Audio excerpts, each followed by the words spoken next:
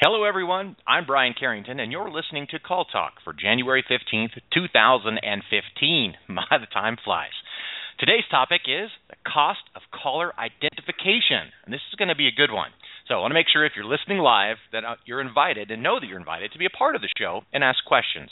It's real easy. Here's how you can do it. Number one, and probably most common, of course, is to email me at brian@benchmarkportal.com. That's BRIAN at benchmarkportal.com. Also, if you're listening live or you're close to a phone, you can always call in and then press the 1 on your phone to let me know that you have a question, and I'll get you in. It's real easy. Here's the number to call in, 347-857-3117. Just really do it again, 347-857-3117. All right. So I do want to remind everyone that all of our shows are archived and available to listen to any time that's convenient for you at our website at benchmarkportal.com. Find the Call Talk section, and you'll see our archive of just tons and tons of great topics and shows ready for you to listen into. So, speaking of listening in and great shows, we've got one for you today. And it's my pleasure to introduce to you the host of Call Talk, Bruce Belfiore.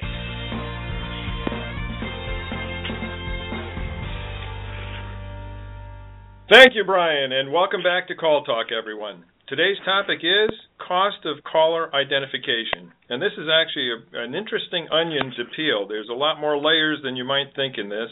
And we brought an expert on the topic for you, Mr. Ian Roncaroni, who's the founder of NextCaller, which is Advanced Caller ID for Businesses. NextCaller is the world's largest caller ID database and links telephone number to name, address, email, household income, and other personal information. Ian is the head of business development and wrote the logic for their proprietary data aggregation algorithm. And in fact, this algorithm is so unique that a number of industry giants like Nextiva, 8x8, etc., have made NextCaller their native caller ID product. He's a graduate of Princeton University and the prestigious Y Combinator program. In keeping with Call Talk tradition, Ian is here not as a vendor but as a subject matter expert, and so he'll be talking to you about his experience and his expertise and his knowledge with regard to today's important topic. So hello and welcome to Call Talk, Ian. Bruce, hello. Thank you very much for having me on the show. I'm excited to dig into the subject.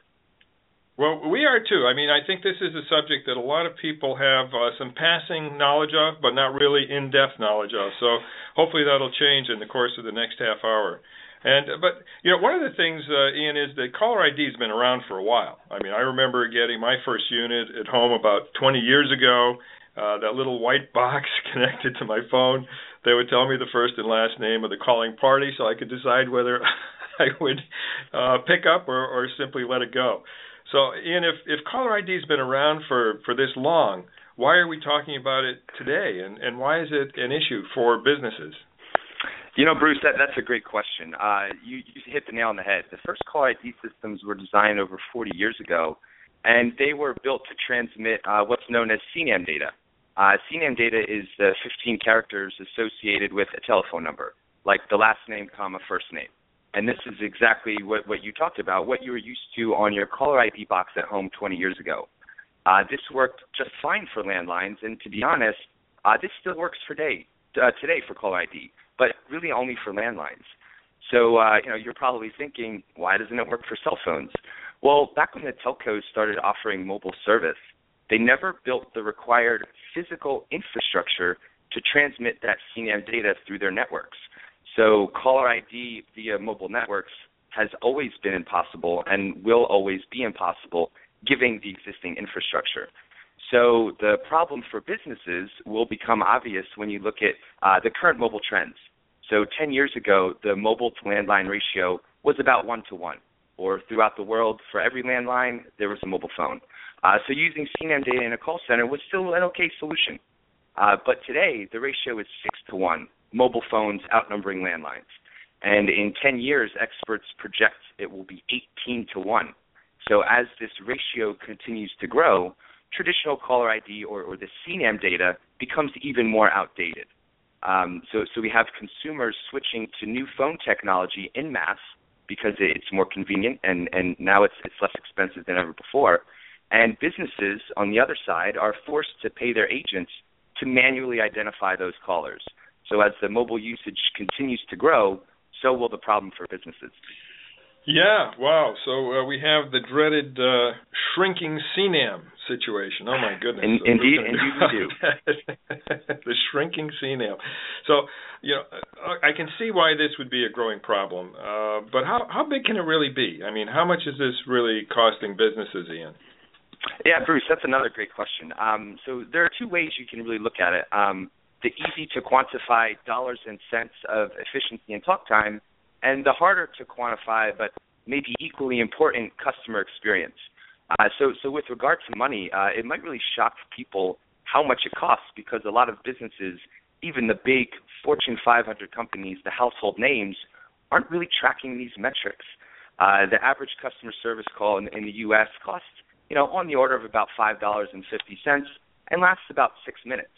So when you put that into perspective, about 30 seconds of that call is spent gathering personal information, asking you your name, asking you your address. Is that B as in boy or D as in dog? And on top of that, the agents have to enter this into the CRM. So you're talking the talk time and data entry. Some quick math. Ian, if I could just mention that the B as in boy, D as in dog, with name like Bruce Belfiore, I have to spell my name all the time. I'm sure you have the same situation, right? I do, and then when you have a K in there or an X, and you have to think on your feet of a word that starts with K, things get a little confusing, even when you're trying to spell your own name. That's right. So some quick math will show you that this costs about 40 cents that businesses are spending on the call to figure out who you are. So if you zoom out and look at this on a macro scale, the numbers are staggering. About 50 billion, and that's billion with a B as in boy, calls go to customer service every year, and about 60% of those, or about 30 billion, require a human being to identify the caller. A little more simple math would show you that this is, an 11 to 12 billion dollar problem annually. And again, that's billion with a B as in boy. And no matter how big that number is, a lot of experts would argue that the cost of negative customer experience associated with this identification process is even bigger. If you look at things like customer loyalty, about 70% of people would spend more money if they received better service. 89% of customers do business with a competitor after a bad customer service experience. One of these things that we're all familiar with, we've all seen a lot of these days, is social media. And this has really, for better or for worse, I think worse, has really affected negatively customer service. Unfortunately, agents are like umpires. They can do a great job 99% of the time and go totally unappreciated. But, they get vilified for that 1% of the time they make a mistake.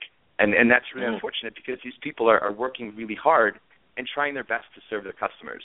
And as a result, about 95% of people share a bad customer experience with others. And half of those people are doing it on social media, so the audience is expounded. So you have these companies that are unfortunately being bashed by customers to hundreds of people that have never even heard of their brand before. So it's really unfortunate. Yeah, the umpire analogy, I think, was a really good one, given what happened last weekend with a couple of the calls that came out, and people still talking about them now. And I also think about the American Airlines breaks guitars, fiasco that happened. The people on the call listening today, our listeners may recall that there was a Canadian fellow who watched out the window of his plane as his guitar was thrown around as it was being loaded onto the plane. And when he got to the other end, the thing was broken. And he did not get any satisfaction from calling in. So he decided to make his own video, which was a very catchy tune and everything, called American Airlines Breaks Guitars. It went viral, and through social media, obviously did enormous damage to Americans' reputation. So, the fact is that these issues become magnified, and we as call center managers need to be cognizant of that and try to do everything we can to make sure that things go well rather than poorly. So I agree with you. It's an extremely important issue for the people in our audience to be cognizant of. Yeah, definitely. And I guess there's really, just to finish or complete the thought, there's really a third bucket, I guess, too, beyond talk time and customer experience, and that's business intelligence and process management. You can't know how much something is costing you until you have customer data. I'm talking about things like improved IVR strategies, intelligent routing during outages, improved first call resolution, things like agent attrition, and the list goes on. So once you can improve these things in your call center, in hindsight, hindsight becomes 20/20, and you can realize once you've made things more efficient and made these improvements internally, you can see after the fact how much it was costing you. Mm-hmm. Yeah. No, in fact, we see process management issues being extremely important in all these things, and for IVR, for coming up with the best ways to bring up first call resolution. All these things also have the impact of improving. If you improve those metrics, then your agent attrition is going to go down because they're going to be less frustrated. They're going to be happier with the smooth functioning of your call center. So really, it has a healthy impact when you're able to improve these things. Well, this is all really interesting stuff, and the direct cost associated with identification does seem a bit high, but it makes sense to me. Agents deal with bad connections, language barriers. The business has to pay for all of these things. And I'm sure that all of our listeners have tracked at least some of these metrics, so they're aware that it's not cheap, even if they don't know exactly what it's costing them. And I would encourage all of the managers who don't know what it's costing them to do a couple of calculations after they get off this program, because an estimation of what these things may be costing you could, in fact, be the impetus to take some action and to see what's out there that would be better for you.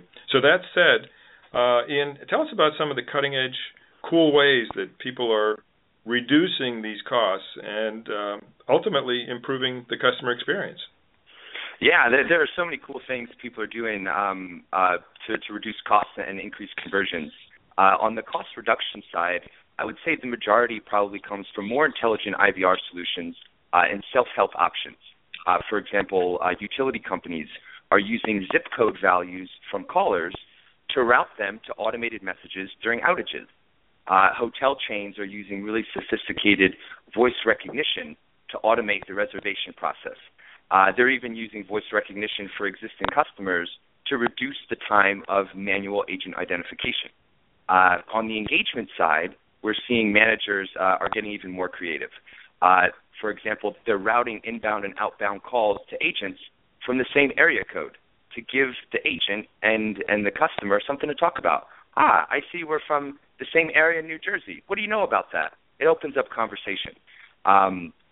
We see some managers that are using personal data to route callers based on how many Twitter followers they have to minimize the impact of a bad experience. And again, this is the point you brought up recently of the American Airlines example. Hey, if a manager can find out, hey, this caller has 5,000 Twitter followers, let's make sure he or she gets the best possible experience. Let's give them our best agent. Let's route them to the front of the line. So if they say anything, they'll only have good things to say. So the one common thread here is that businesses make all of these decisions based on the customer data they have. And this is the niche that we fill, so we get a firsthand look at all of these neat ways businesses are reducing costs and increasing customer engagement with data. Okay. So this is really fascinating stuff. And you mentioned earlier in the interview, Ian, that there are a lot of big businesses that aren't tracking these metrics or maybe are taking steps to improve them. That sounds counterintuitive. You'd think that they'd be at the forefront of this curve with their big budgets and their big teams. Can you explain to us why they aren't? You know, that's a really interesting question, and you're right. It seems counterintuitive at first, but when you spend a few years selling to these kinds of businesses, the reasons become obvious. First and foremost, as you can imagine, there's a lot of red tape. Even decision makers have to get approvals from everything and from everyone. New initiatives have to be approved by budget committees, by legal departments, and approved by their technology teams. So no matter how important a solution is, it often takes 6 to 12 months to implement or even to get approved. And once it is approved, development has to be scheduled. which is often 6 to 12 months later. So now you have a big company with a big budget that wants to do something innovative, but really can't for 12 to 24 months. And then by the time that technology is approved and implemented, it's already outdated. It's also likely that they've agreed to long-term contracts with vendors. So this puts them even further behind the eight ball because smaller businesses are moving faster in a linear direction, and technology is outpacing them exponentially. Second, a lot of decision makers aren't properly incentivized to choose innovation, and this is something that's always fascinated me about the industry. But new technology is always a bit of a risk. It comes with the promise of efficiency and greater usability, but also hasn't been tested. If a new implementation works out, great. The decision maker gets a pat on the back from his or her boss. But if the implementation doesn't work out, they could lose their jobs. And there's that old expression, nobody got fired for choosing IBM. And to this day, it still rings all too true. Big businesses move slowly and often don't offer the best solutions to their customers for the same reasons they can't buy the solutions from their vendors. They just take too long. So we have a lot of smaller businesses in the industry that often that offer better support, better products, and better prices, but they have a hard time attracting enterprise customers. And this is a vicious cycle that hinders a lot of innovation, especially in the contact center industry. If I could just interject here too, that one of the things that we do find is that in the contact center industry, even though there has been a professionalization of staffs and that there are more and more people who are able to do a good ROI analysis, still it's not at the level that you'd expect for a lot of organizations. And the left brain, right brain issue sometimes comes up here. That is to say, most people who have come up through the call center ranks are really people. And the worst day of the year for them is budget day, because they're in a room with people who are like from another planet. They think differently, they look at numbers differently, and so we're still finding that oftentimes the ability to create really good ROI analyses for these solutions, which have fabulous ROIs, is not something that comes naturally. And one of the tough love messages that we give to people in the industry is, look, make friends with your colleagues over in the finance area. Have one of them come over for lunch. Talk to them about what you want to do. Have them help you with the analysis that you need to get what you need to do better. And sort of have them look at you with different eyes, and in terms of your ability to add value, enterprise value to the organization. So anyway, that may be helpful for a few people on the call or on this show, and hopefully you'll think about doing that, because there are oftentimes very large returns and benefits that can come from going through this kind of an exercise. Would you agree with that, Ian? Yeah, I would. I would definitely agree with that. And one of the other things that we see a lot of too is that a lot of these businesses aren't really in a position to make adjustments, because they're working with, in many cases, uncooperative outsourcers. A lot of outsourced vendors get paid based on talk time, as I'm sure a lot of the listeners are aware. So from their perspective, they have no reason to reduce it. And what's worse is that a lot of these outsourced vendors are in many cases too short-sighted to choose innovation. And we've seen so many cases where outsourcers would rather earn an extra 5% for a one-year contract with an existing customer, rather than make a small improvement, make their centers a little bit more efficient, and earn 5% less to secure a 5-year deal. And this is counterproductive, and businesses, it's preventing a lot of the bigger companies from implementing the things they want, because they're contracted with outsourcers that are, mostly uncooperative, and it's tough. Okay, no, it's a good point.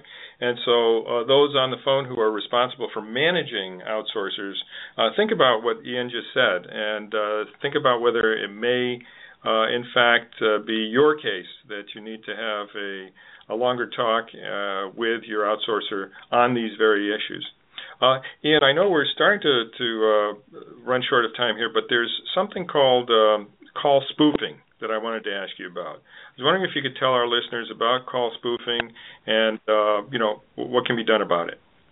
Yeah, that's another great question. So we've seen this phenomenon in the industry rising quickly of call spoofing, and essentially what call spoofing is, a person with a mobile phone or any other type of system can mask their outgoing caller ID to be another number, and while designed for novelty purposes, you can imagine the damage this could do to a company.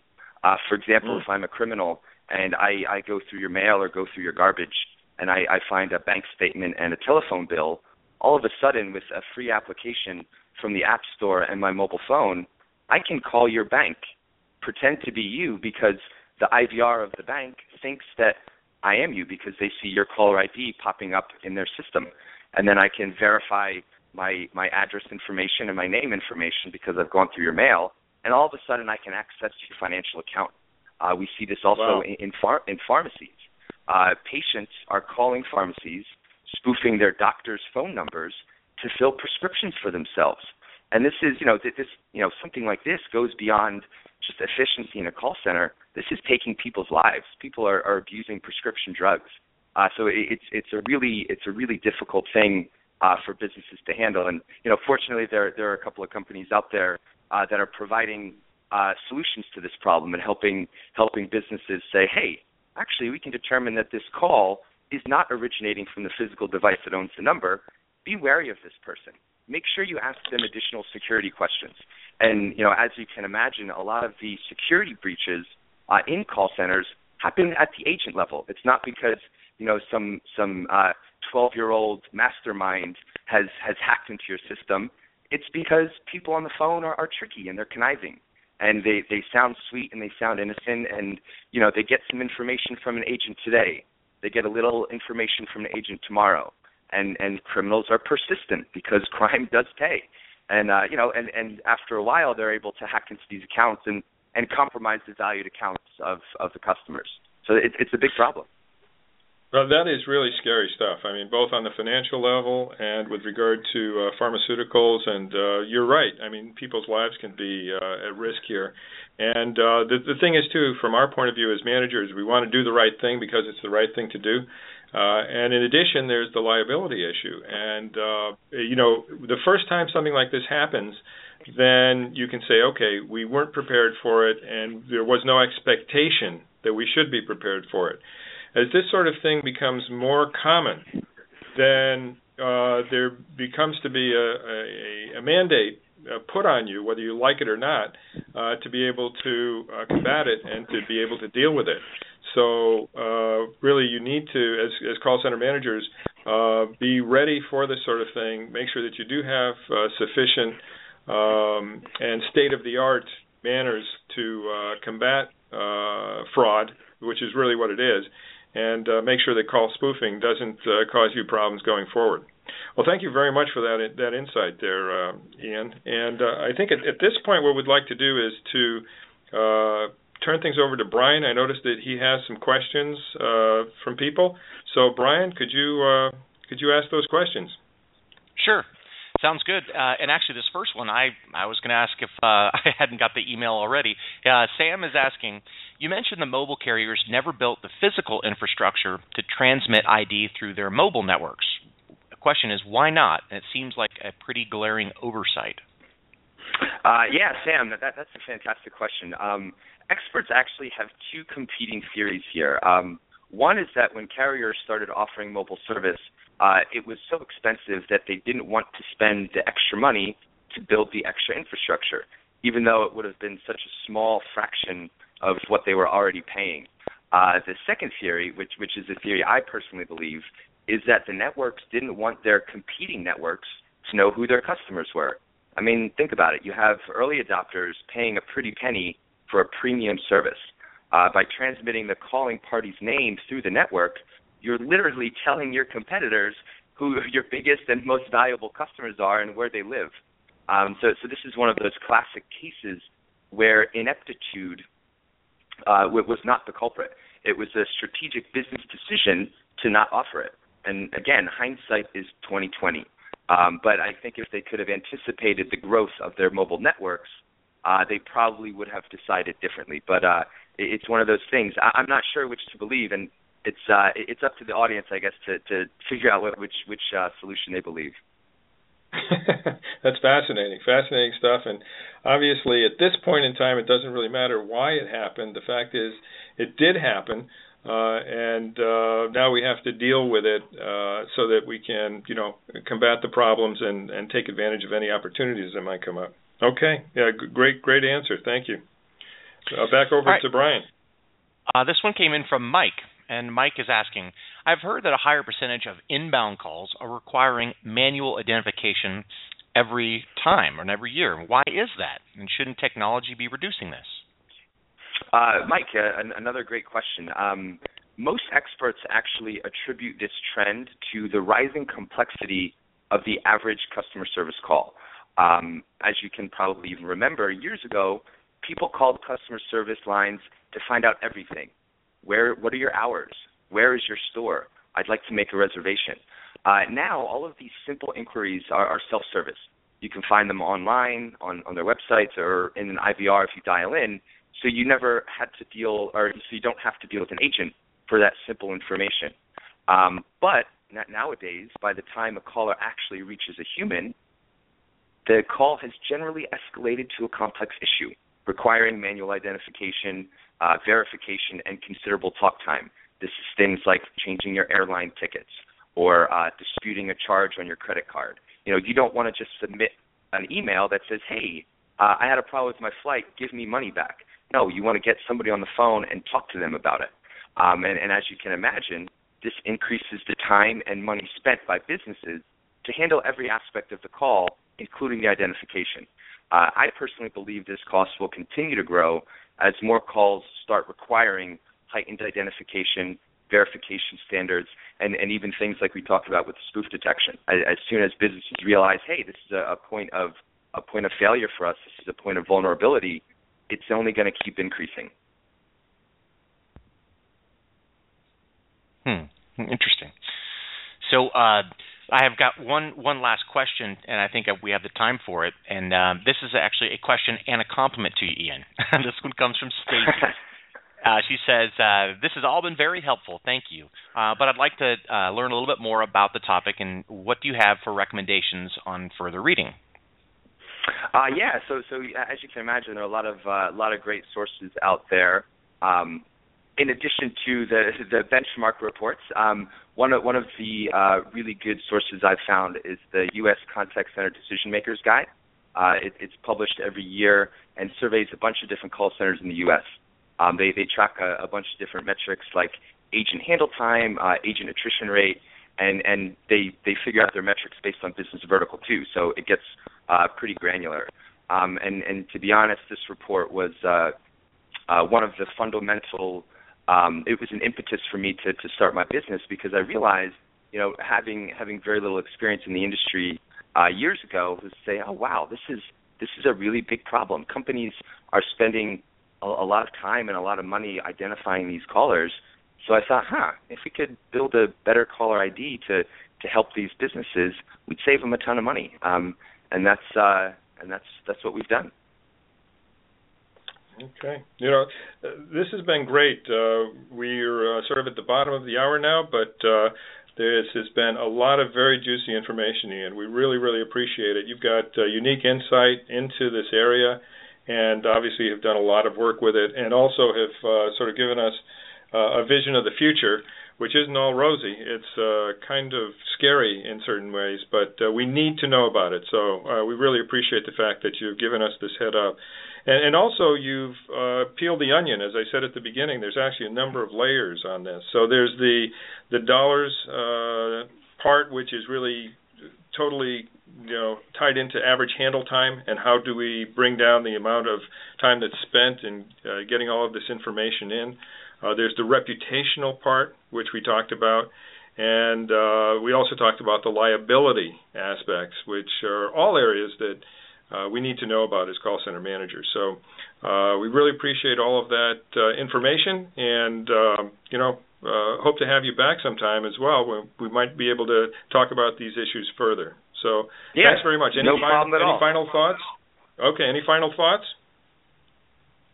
No, I just hope that this show has helped inspire some of your listeners to take a deeper, more honest look at their call centers. And one of the problems that a lot of businesses have is they just don't know. And the old adage that knowledge and information is power. And once you start evaluating these things with an honest eye, you can really start to take some measures to improve your business process. So I hope I've inspired some people to take a look at their centers. Okay. Thank you very much, Ian. With that, we'll go over to Brian for closing.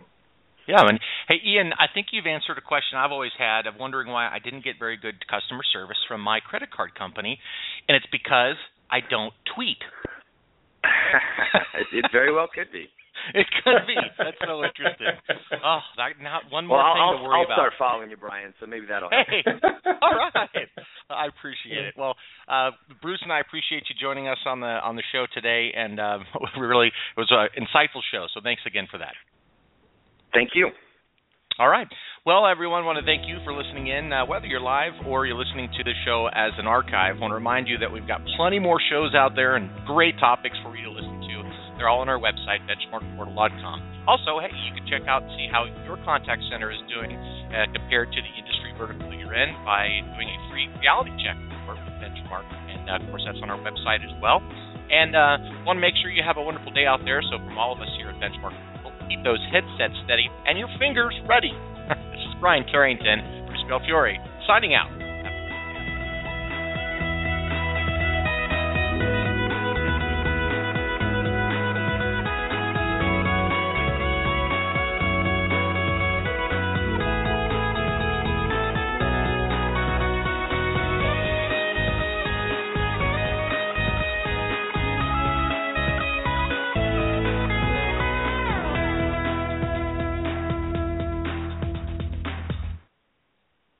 Tweet. That's it. Take care.